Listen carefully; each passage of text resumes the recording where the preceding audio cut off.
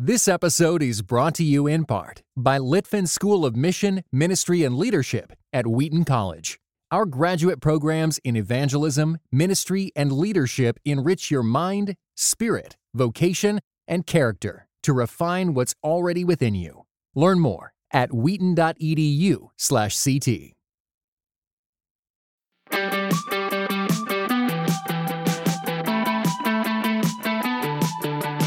Welcome to the Crafting Character Podcast. Steve Carter here, and in association with my good friends at Preaching Today, The Ascent Leader, and Food for the Hungry, I bring you a conversation with Soul City co-lead pastor Jeannie Stevens. She's a fantastic leader, one of the best I've ever been around. She's an incredible preacher, and we get to talk a little about her brand new book that is just absolutely fantastic.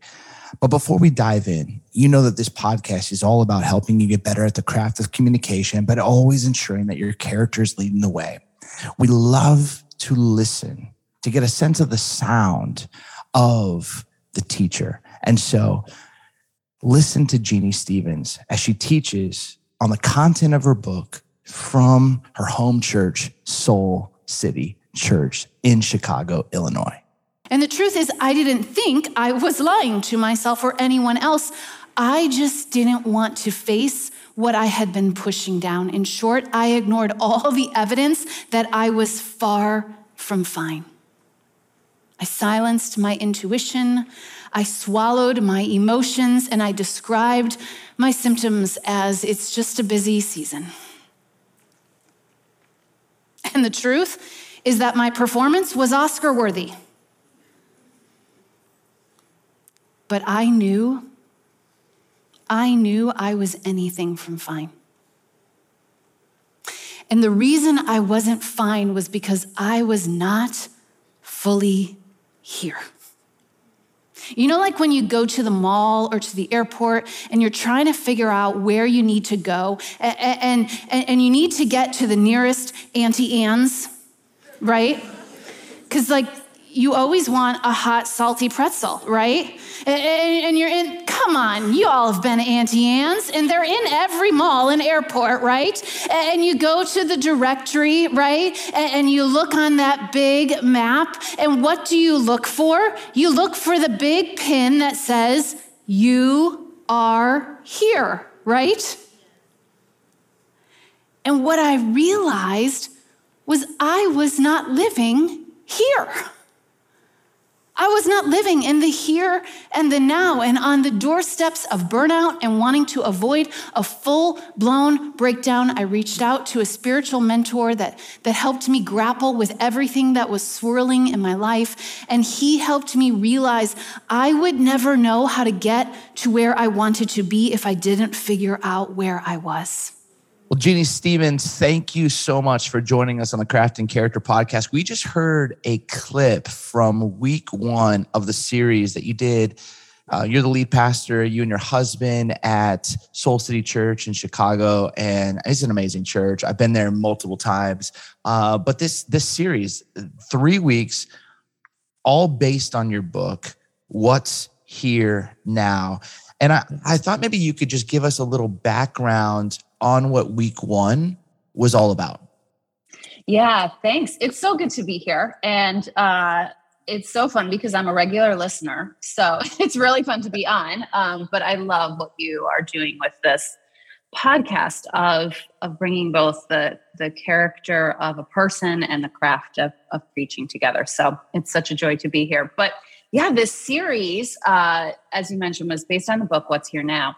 And I really wanted to unpack the tension behind rehashing the past, rehearsing the future, and how to receive the present. And, you know, it's a quick, roll off the tongue, much easier said than done, because I think so many of us struggle with our minds not really being in this present location. Like, we're here, our body is here, but we can be a million other places. And I started realizing this tension in my own life. And I'm like, okay, if this is my normal, if this is how I'm walking through my day in and day out, this has to be the tension that others are facing. And so, yeah, I really wanted to unpack the tension. And I posed it in a question, mostly just because Jesus asked more questions than he gave answers. And so I was like, I'm going to follow the best preacher I know, who most of his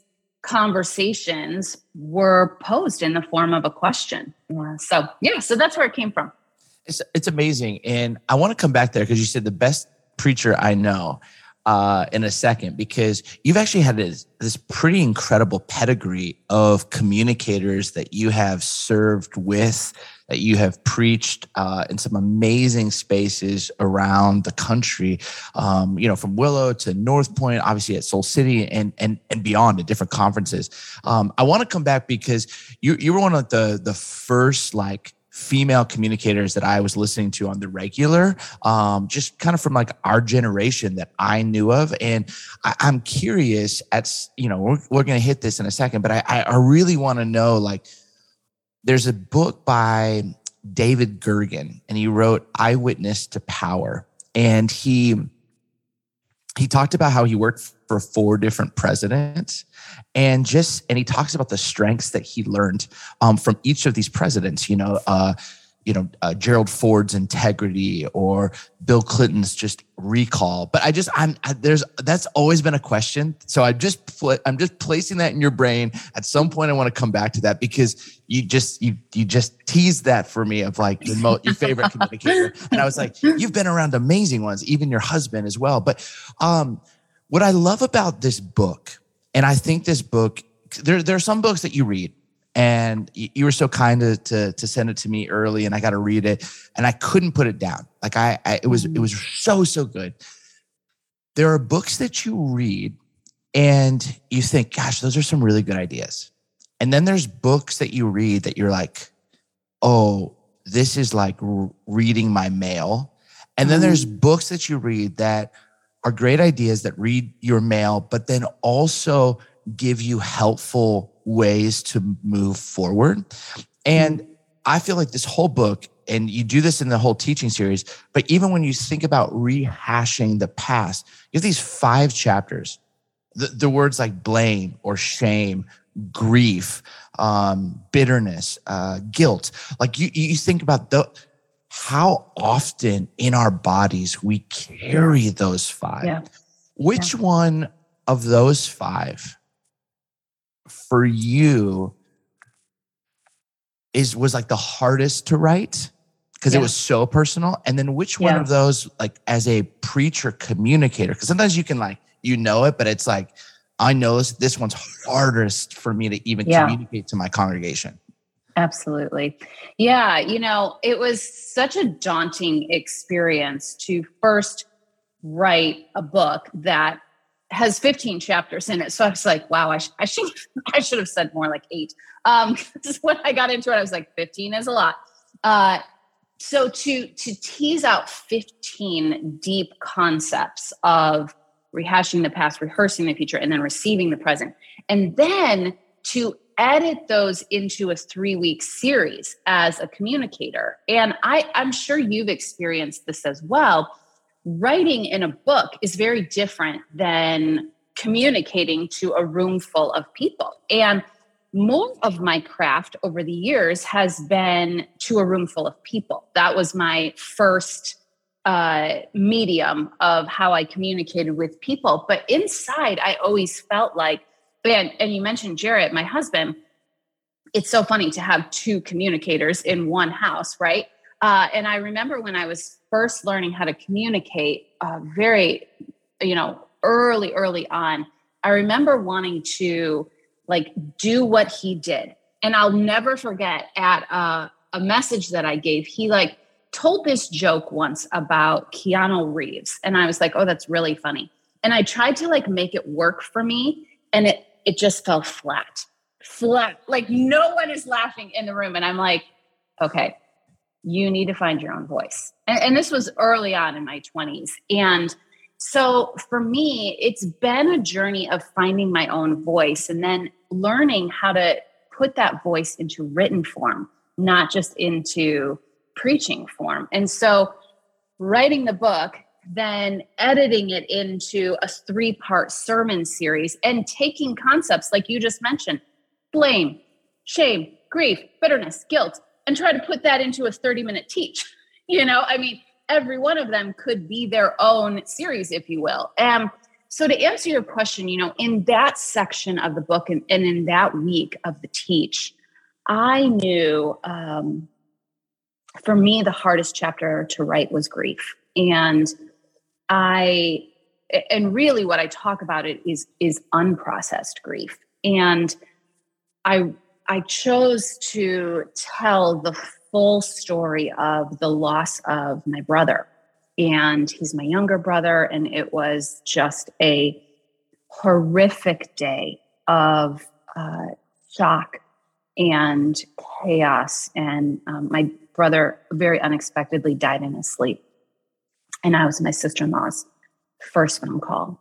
And when I sat down, and this was about 3 years ago now, when I sat down to write this chapter, I knew I just felt this prompt from God to tell the full vulnerable story of when grief shows up on your doorstep and it's so unexpected, it's so painful, it's so overwhelming that you don't know what to do with it. And I remember that prompt from God, Steve, and just being like, Lord, that feels so raw.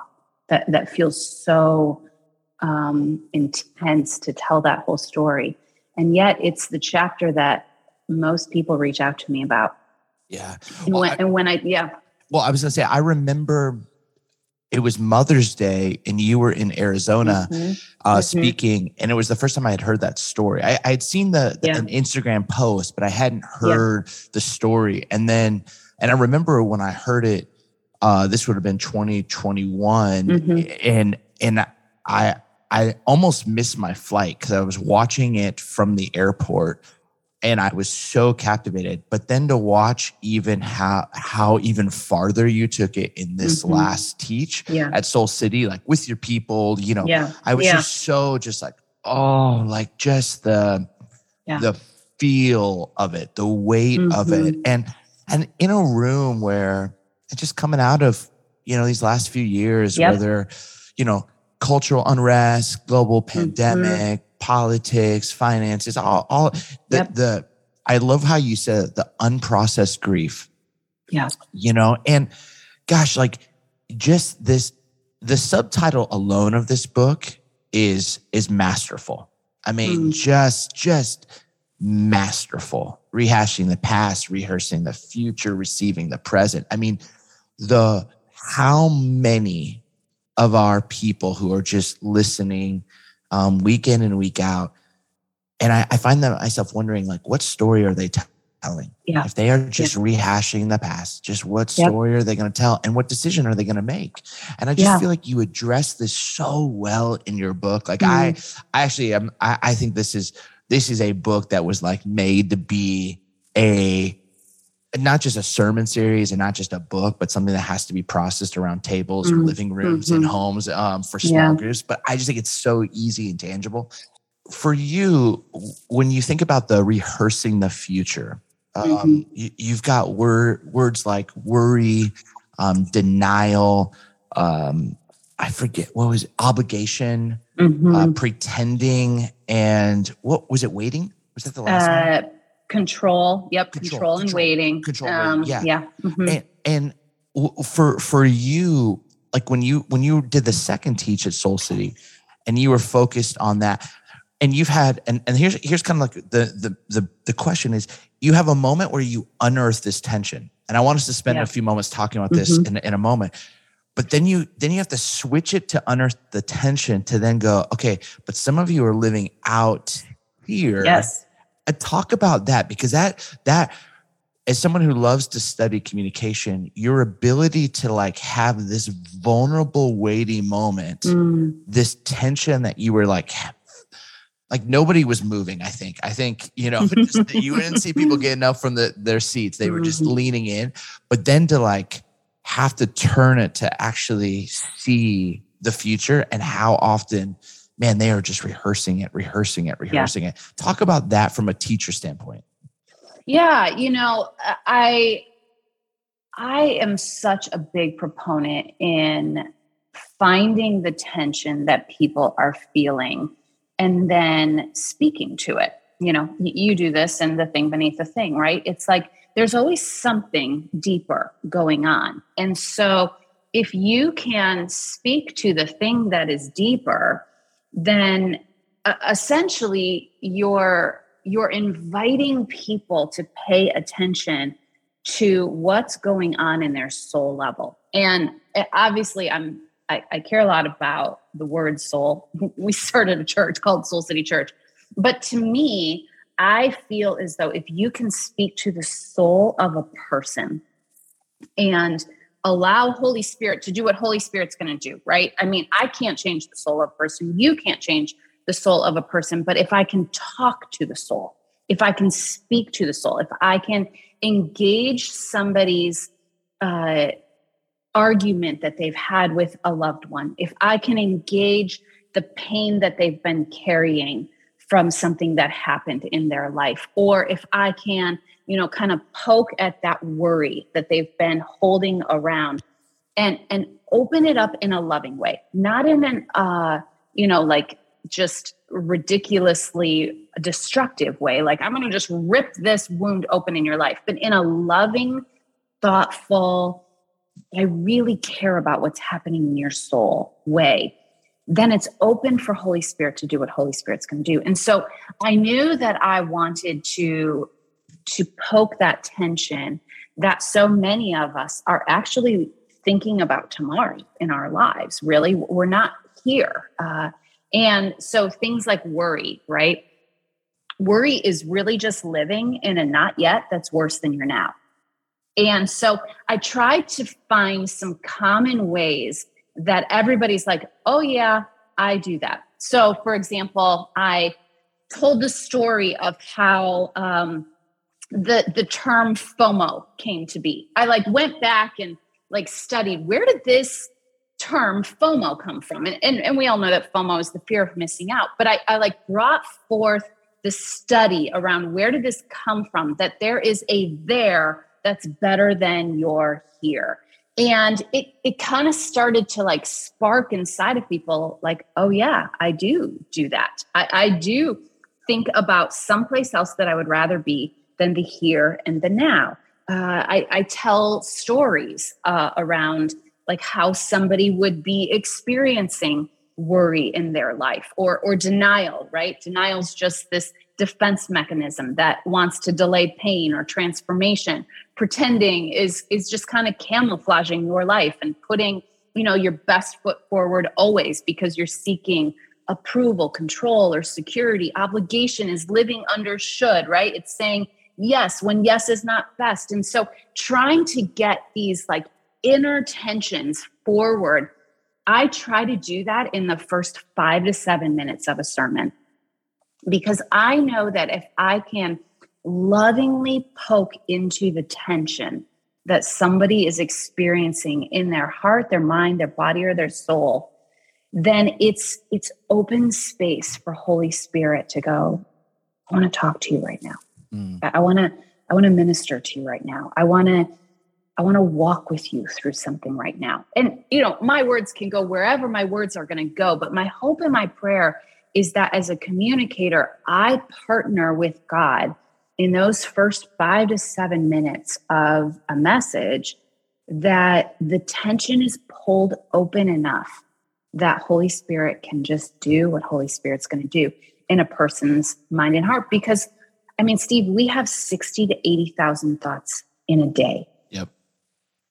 Our minds are everywhere, but here sometimes.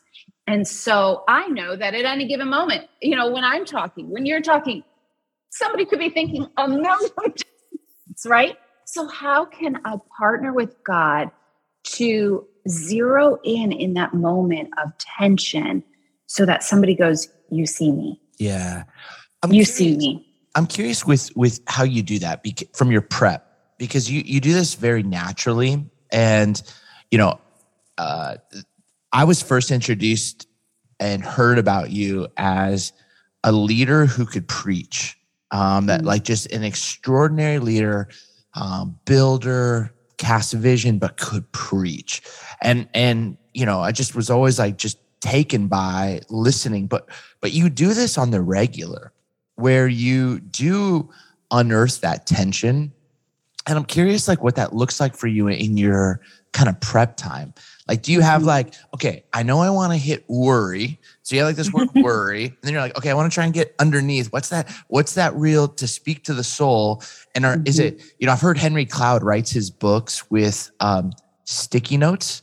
He just writes down things on sticky notes and then puts them all together. Like, what's the Jeannie Stevens to get down to that unearthing the soul? Is it long walks? Is it you in front of your computer? But help us, because what I always want to try and do in this podcast is help people go, how could I apply that next time I'm prepping for a teach to really unearth and let the Holy Spirit speak to the soul? How do you do that? Yeah, it's one of the reasons that I love this podcast so much, because it speaks to both the soul of a communicator and the actual like framework, right? Like, how do we build these 20 to 30 minute moments that we hope and pray that God does something miraculous with them, right? And so for me, I have been teaching for a number of years now, and I've learned how to create different methods of how I pull it all together. And some of it has been through the growth of my character, to be honest. I am an 8 on the Enneagram, and I have learned that both 8s have a virtue and a vice. And every number does, right? A virtue and a vice. But my virtue is innocence, which when I first read that, I thought, that is so strange. How are 8s innocent? And it's when they can return to a childlike vulnerability. Wow. And so our real virtue is vulnerability, and our vice is power and control. And so I know for me that I want people to see the virtue of me. I know that I can bring forth powerful thoughts or vision, or, work on my cadence on something that I really want to stress in a sermon. But what's more important to me is that vice never gets so large and so big in a sermon that the virtue of vulnerability is lost. And so one of the first things that I write at the top of my page when I open up a document in Google Docs is, what part of me do I want people to see? Ooh. What part of me do I want people to see? Oh, I like that. Keep going. Sorry. Yeah. And because I know that the vice of me can control all of this and can, just power through something. It really has become a discipline to say, where am I going to allow my vulnerable self to be seen? What thing happened with my kids this last week that I don't want people to know? That's the story I should tell. What argument did I get into with Jarrett this last week that I would want to spruce up and make look pretty? I need to tell the raw, honest version of that story because it's so critical to me. And I think some of this, Steve, is through watching so many leaders over the last few years only let us see certain parts of their stories. And then there's backstories that are so destructive that end up causing so much pain, that my own personal work has just been, I don't want to have all these hidden spaces and places in my life that I wouldn't be willing to allow people to see. Now, does all of that need to be aired in a Sunday sermon? Of course not. I do lots of that in therapy and group work and with my closest of friends. But it's so critical to me that I don't just reveal highlight reels in my sermons. I want the vulnerable part of me to be seen and known. So going back to that story on grief, in the sermon, I told a really raw story. I've told the story of my brother many times before, but I told a very raw story of walking with a friend of mine and being with her the moment that her husband took his last breath. And it was excruciating. It was an excruciating experience to live, let alone then tell in a sermon. Yeah. But I know that people in the room have walked through things like that. And there's a level of trust that goes up with who's ever giving the sermon. If you tell a story like that and it's not all pretty and with a bow and, masterfully put together with alliteration and sticky words that all go, but it's just the raw humanity of life unfolding. I feel like in those moments of my sermons, that's when people most connect to me and to God. And so the question, what part of me do I want people to see, is one of the first things that I spend time on in a sermon. Then from there, I usually pay attention to the tension. Like if I'm preaching on worry, what is the tension that people are experiencing with worry? And that's a pretty meta, large thing. So I'll try to drill down, especially if I have a passage that's already been given to me. Like, this is the passage we want you to teach on. And I'm surrounded by some great communicators at Soul City, but two in particular, John Jorgensen and Jarrett Stevens. And one of them I live with. So I'm surrounded by them. And sometimes they're maddening to me how quick they can figure out where this thing needs to go. I struggle through my sermons. I really wrestle with them. I'm sometimes in awe at how quickly they can just craft it all together. And I'm like, what, did you do that in your sleep? I mean, for me, it is like a wrestling match with God to work through what it is that I am to say. And then it's a lot of editing, because I'll usually show up with a good 10 pages. And then it's the whittling down, right? Of just because it's true doesn't mean you need to say it, which is something that Andy Stanley taught me. I got to sit under his teaching for 4 years in person. And now I sit under it every week, and listening to his podcast. And he's just masterful at his communication. And I think what's so masterful about it is his edits that nobody sees. Yeah. Because he's willing to cut, he's willing to take out.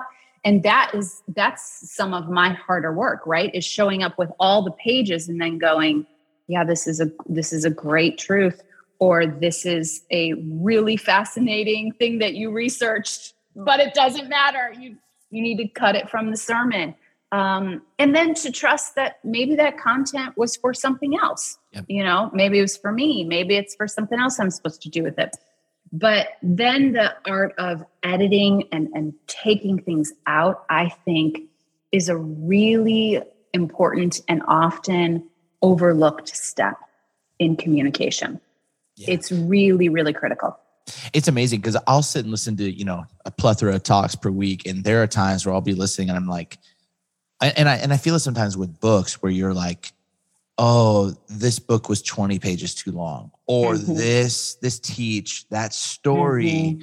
that person mm-hmm. told a 7-minute story, but the payoff mm-hmm. wasn't worth 7 minutes of time. You know what I mean? Totally. But it's hard work. That art of elimination is, man, it's hard because it all feels so personal. Like, this is an important part. I want them to know this word. I want them to know this, But just doing that, I love, and you have a precision about how you keep just bringing it down to here's that point. Even when you were breaking down worry, and just how you're phrased for that. It's just it's so good. You brought up Andy. Okay. So maybe let's play this out, because I think this, I meet very few people who have the pedigree that you have. in the sense of being around an orbit of such great communicators. And I and I'll just throw out a name, like a John Ortberg, a Nancy Beach, Andy Stanley, a Jared Stevens, a Louis Giglio. Just throw out some of these names. And if I forgot one, you could throw out one. But just like, what's like a one thing that you're like, that shaped me as a communicator? Yeah. Yeah. Oh man. Oh, I loved your earlier question about what we learned from different presidents. And I have learned so much about communication. I've learned so much about leadership too, from all those people that you just mentioned. And leaders communicate, right? They have to communicate. They have to communicate vision and where we're going. And so I've learned both the art of communicating in a teach as well as communicating as a teacher. And, it's so funny because when I first started communicating many, many years ago at Willow, I used to have to record it into a tape recorder, send that tape recorder to the senior pastor. He would review it and then send me back notes on what I should change. And then after I gave the talk, he would send me thoughts on like what worked and what didn't work. And I used to think as, a 24, 25-year-old communicator, like, this is a total waste of time. Why am I doing this? Why is he making me do this? What he was making me do was he was making me learn how to tell my stories. Yeah. Because I used to put in my notes, tell story about X. And anytime I would send in those notes, he would send me something back saying, you need to know where the punchline goes. You need to know where you want to land this story. You need to know what you need to cut out. And so, early on, I had to develop this craft. Then John Ortberg, he just had a powerful gift of alliteration and memorable stories. I can still still will think about this sermon that he gave on It All Goes Back in the Box. Yep. And I maybe heard that sermon 20 years ago now, and I still remember him teaching on it. And I still remember how his language flowed, his cadence, his movement on the stage, right? And I don't remember even the passage, but I remember the concept that one day it's all going back into a box. And so what's going to go in that box? And I still remember that teach. So I think John's cadence sticks with me, his unbelievable storytelling, his dry humor. Yes. His dry humor is unbelievable to me. How he would say something and I was just like, you really did mean that. For humor, but the whole room is like, should I laugh? Should I not laugh? Because that was hilarious. So he knew how to put humor at just the right moment too, which I also think is a craft. It releases uncomfortability in people. That's what humor does. Is they kind of relax into the moment. Nancy Beach is just masterful at storytelling. She gave a sermon at Soul City a number of years ago now, and she talked about one of her friends that was the Martha Stewart in her life. And my daughter was probably 7 at the time when she heard that. And she still comes back and refers to some of her girlfriends like, yeah, she's kind of like that story Nancy Beach told about the Martha Stewart. I'm like, how talk about any of It's just Nancy? Okay, got it. But she is great. She is masterful at storytelling. She's also masterful at letting people see her. She just beautifully brings vulnerability. Andy brought a sense of, I have never thought about that before. And how did you just make that so simple? So simple. Yes. His simplicity, but it's brilliant simplicity, because he brings something to the surface that I think I don't know if I've ever had that thought before. And you so simply presented it to me that I don't think I'm ever going to look at that the same way again. And I mentioned earlier, his edits, the things that people don't see, he works tirelessly to trim. He just keeps shaving that thing down so that there's only me. Yeah. There's only me. Yep. And, talk about eat the meat, throw away the bones, right? I mean, he serves up unbelievable content every single time I hear him preach. And so he's always, of all those communicators, he's probably the one that lives in my mind the most as I'm writing. And I find myself saying, how could I say this simpler? Like, how could I say this in a way that connects? How can I say this so that it's sticky, so people remember it? How do I take this story that's causing me almost 5 to 6 minutes of content right now, and how can I tell it in 3 minutes? Like, how can I get this time back? So he's probably the communicator that, lives up here in my brain the most. And I find myself going, how would Andy say this differently?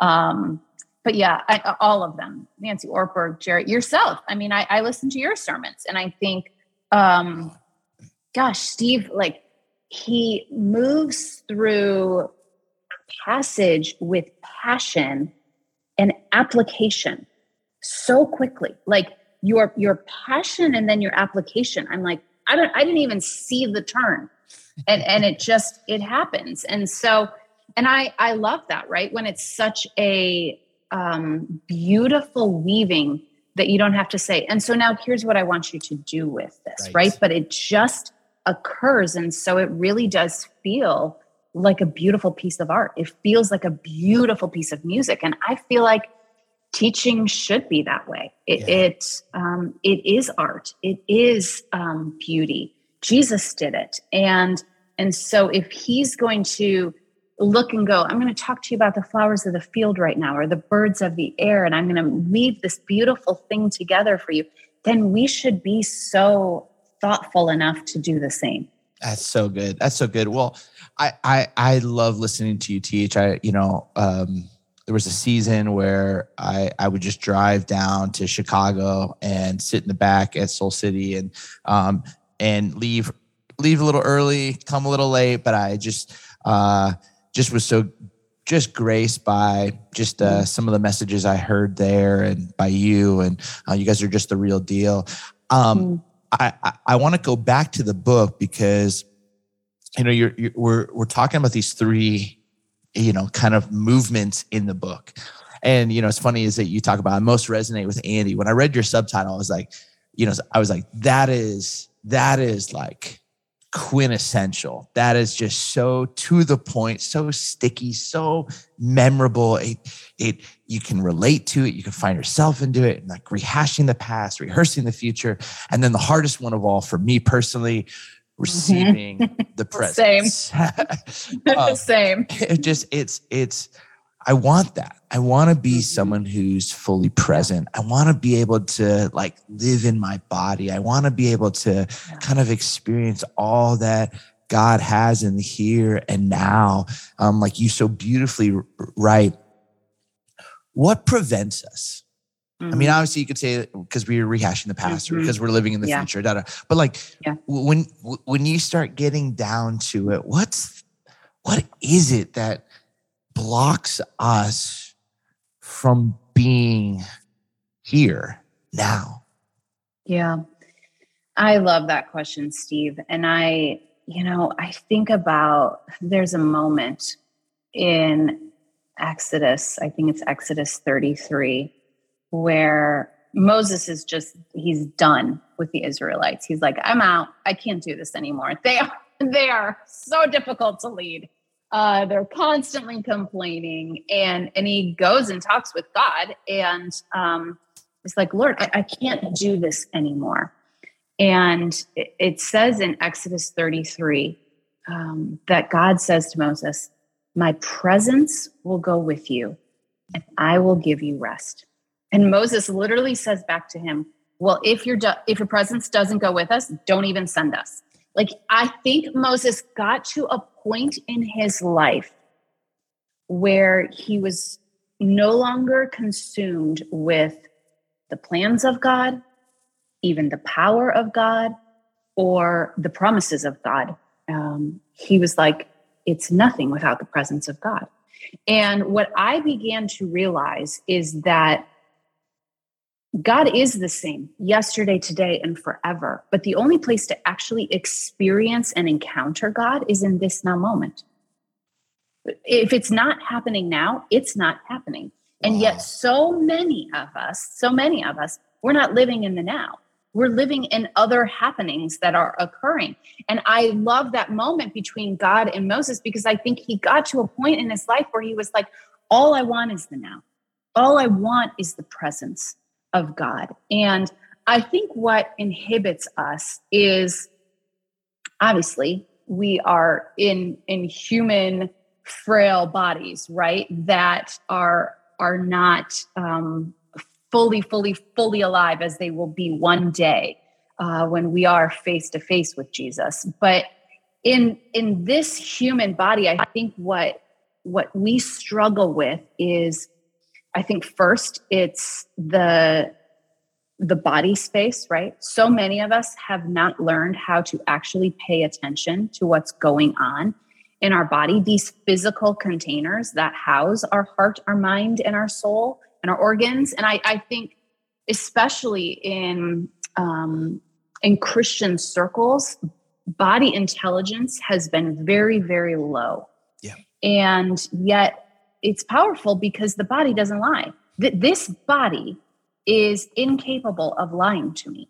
It is faithful. It has been consistent. It houses my mind and my heart. And yet so often I don't even pay attention to it, right? And so our body intelligence is low. Our emotional intelligence is low.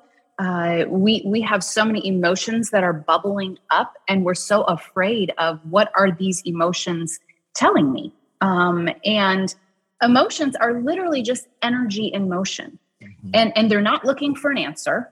All they're looking for is healthy space to be named and to be felt. And yet so many of us, we've learned to deny our emotions, to push them down, to ignore them. And yet practicing presence requires us to pay attention to our emotions. And then our thoughts too, right? I mean, there's 100 billion nerve cells that transmit these impulses that, create this electrical physical reaction that happens that is what creates a thought. And there's 60 to 80,000 of them in a day. And so many of us, we allow every single thought to land on the runway of our mind. Mm-hmm. Every single one. And it is utterly destructive to our practicing of presence. And one of the best things that we can do is people go, that thought is not true. That thought is not helpful. That thought is not from God. I am not going to allow that thought to land here on the runway of my mind, right? I'm going to clear that thought for takeoff. It's not going to land here in my mind. I love this idea that a thought is harmless until we believe it. And so many of us are believing things that are untrue. And so that question, what's here now, really is paying attention to, what am I sensing in my body? What am I feeling in my heart? What am I thinking in my mind? And that's what pulls us back into the present moment. And it can happen at any second. I mean, you can do it in the car. You can do it while, talking to somebody. If you're distracted, if you realize you're on your phone and you're like, I've just been numbing and scrolling through, you can pause, you can breathe and ask that question and come back into the present moment. And I think that experience with God on the mountain, it got so deep in my own soul that I was like, that's what I want to be true of me. I want people to say, she was all the way here. Like when I was with her, she was all the way with me. She wasn't somewhere else. She wasn't rehashing something that already happened. She wasn't rehearsing a meeting that she needs to get to in 2 minutes or 2 hours. She is here. And like, even in this conversation, right? There's nowhere else to be. Can I just be here with my friend Steve having a conversation. And there is something so powerful when we offer the gift of presence to ourselves, to one another, and to being in presence with God. I mean, I feel like it is the fullness of belonging, of what it feels like to belong. It's so beautiful. And, it was those 5 chapters just were so rich for me and helpful for me. I rehearse the past a little bit. Like I'm not going to say that I don't, or rehash the past. I rehearse the future a lot. Like I think about like tomorrow. I think it's part of the 3, achiever in me, and just like futurist strategist kind of piece. Yeah. The receiving the present, is hard. It's even hard in these interviews for me personally. It's not where like my mind is jumping to the past or the future, but like you'll say things and my mind, like I go from not listening well to, well, that's a question. And I'm like out of my body. You know what I mean? Like those, totally. And but what was so helpful is in the book was there were just these moments for me. And you kind of like just talked about one when you were talking about the Moses, and it's God's in no other happening but right here and now. Like, but I keep looking for him in other happenings, the past, the future. But he's here, and learning that resting in the presence, that presence is going to bring like that it's exhale. Peace. Exactly. It's Exactly. Yeah. So I'm curious because, this whole podcast, Crafting Character, I care about us getting better as preachers. I want every preacher to be better at communicating good news and communicating grace and truth and the life and way of Jesus, of course. But again, our character. And I really positioned this 3rd movement of the book because for me, it's what I need. It's what I need to, when Jesus talks a little bit about like, my peace I leave with you, my peace I give to you. Like, it's like, I've heard someone say like, I got peace in my pocket, it's like wherever I go, is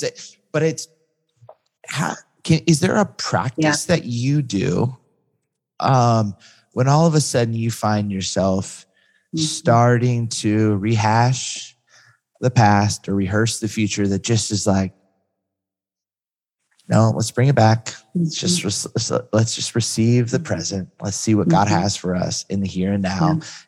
Talk to us, because so many pastors listen to this, and they are many of them are 3s and 8s like you and I. Many of them are chargers and builders like you and I. Many of them have like too many things on their calendar, and yet I think one of the most sacred, helpful, most important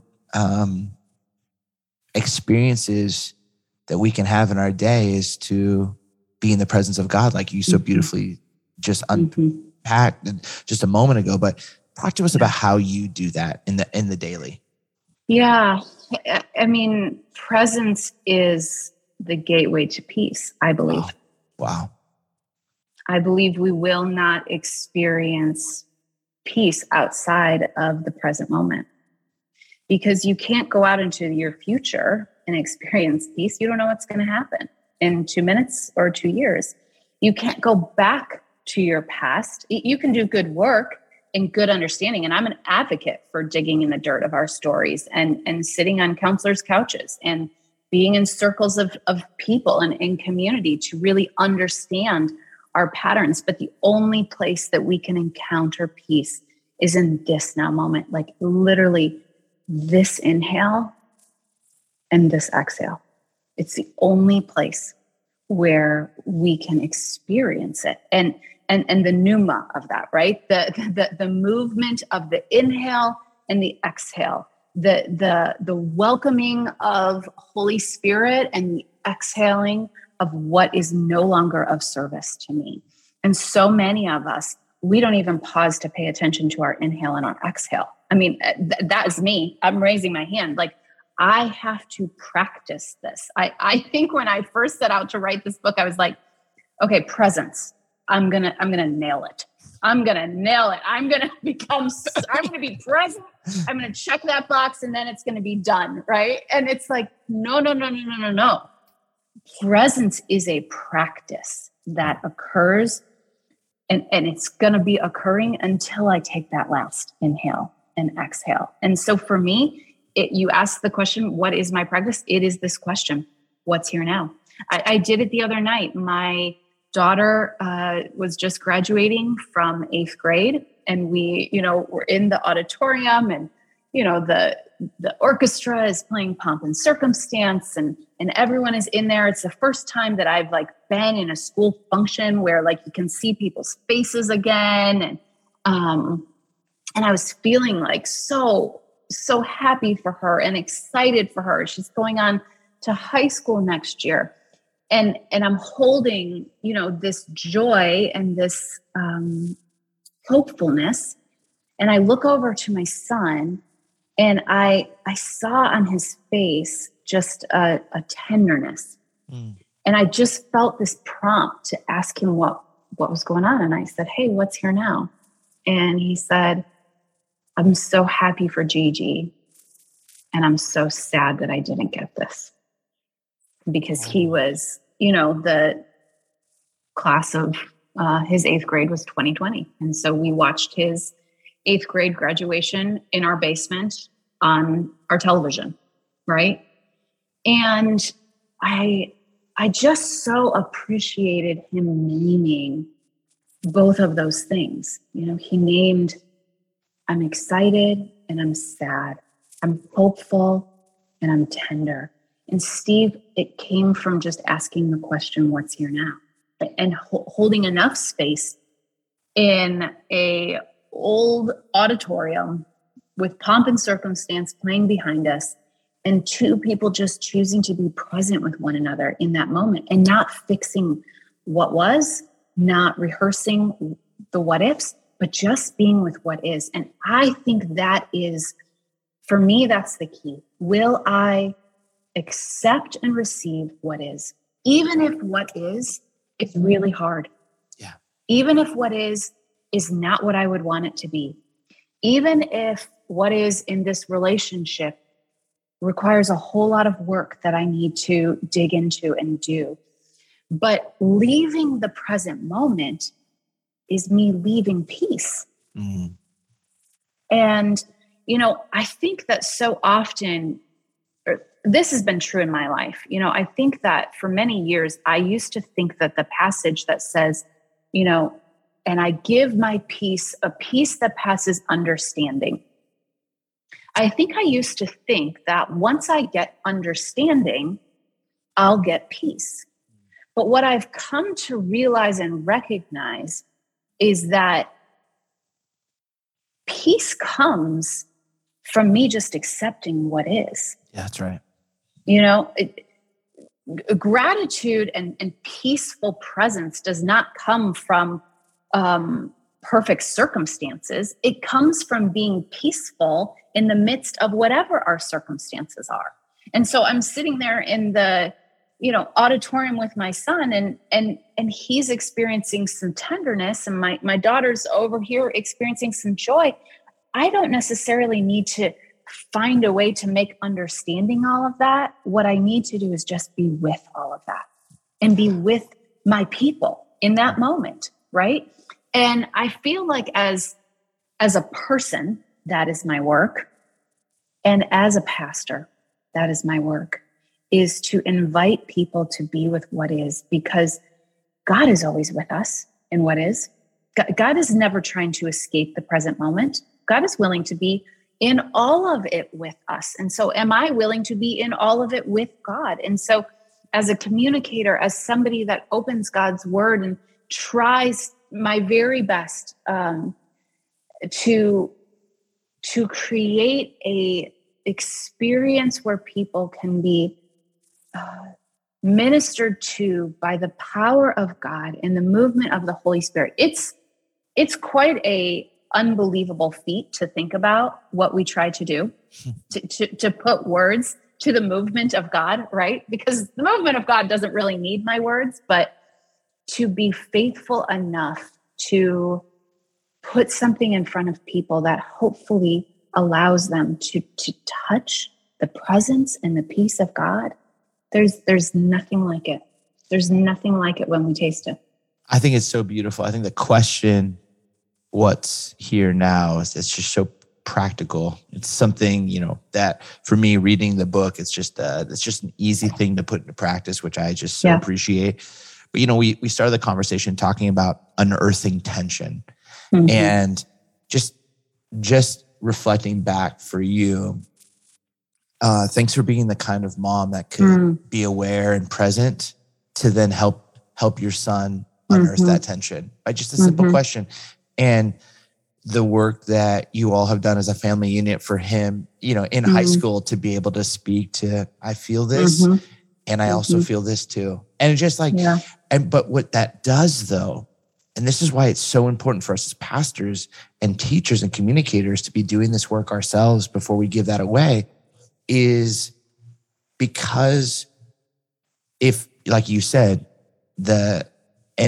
emotions are just energy moving, in some capacity. But if it's unearthed, if it's tension or experiences that we haven't dealt with, well, that energy is gonna move in a more distracting, unhealthy place. Yes. But being able to be aware of it, being able to see it, it just, what that does for our kids, what that does for our congregation, what that does for our staff teams, what that does for our own selves and our own souls to receive the peace and the grace and the truth and the presence. Jeannie, you're a force for good. I'm so grateful for you. Friends, you have to pick up this book. I promise you, you're going to read it and you're going to hand it to someone on your groups teams or small groups teams. And you're going to be like, all right, we're going to do a sermon series this fall.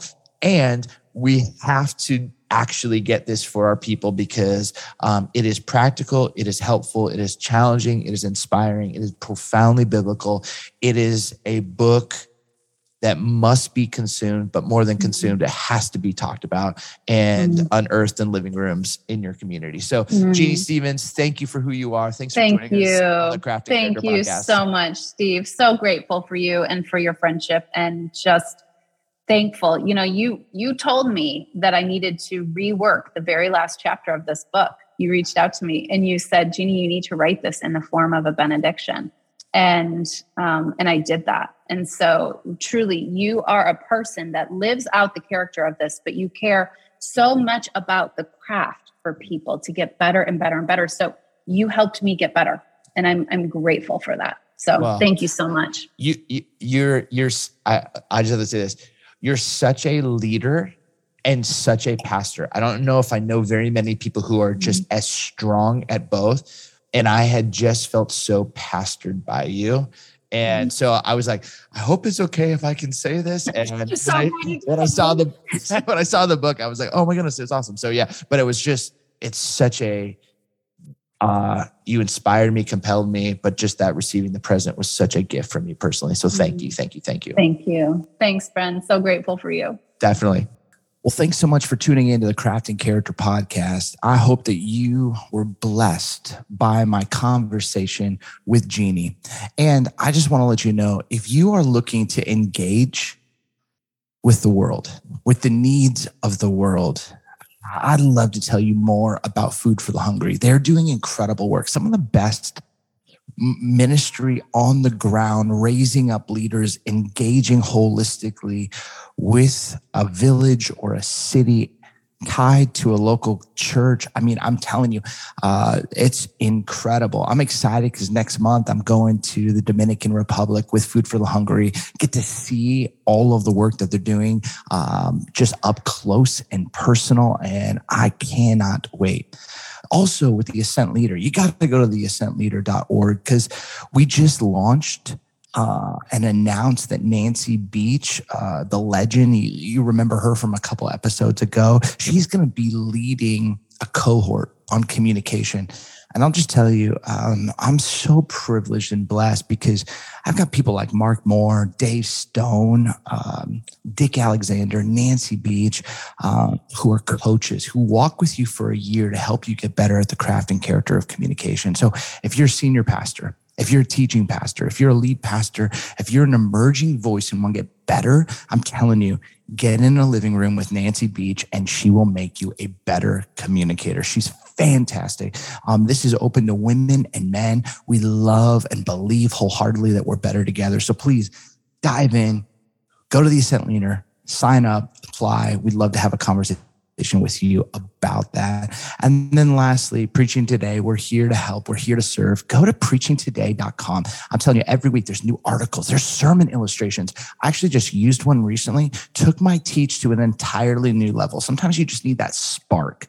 And that's what this website is all about, to help you care for your soul. Again, similar to the character, help you with exegesis, help you with articles, help you with sermon illustrations to get better at the craft. And there's a beautiful partnership, and you can actually sign up to get a discount. You can go to orderptnow.com/CC30, craft and character 30, and you will get 30% off. And they're just an absolute joy to partner with. So my friends, may you help your people this week stop rehearsing the past. I love how Jeannie said that. May we stop rehashing the past and rehearsing the future, but may we actually receive the present, all that God has for us. And may you go this week and preach your heart out. You have a word inside you. It's a fire in your bones, as Jeremiah said, and may it come out in a beautiful and a profound way that leads people into the next step of formation. Much love, everyone. See you in a couple of weeks. Grace and peace.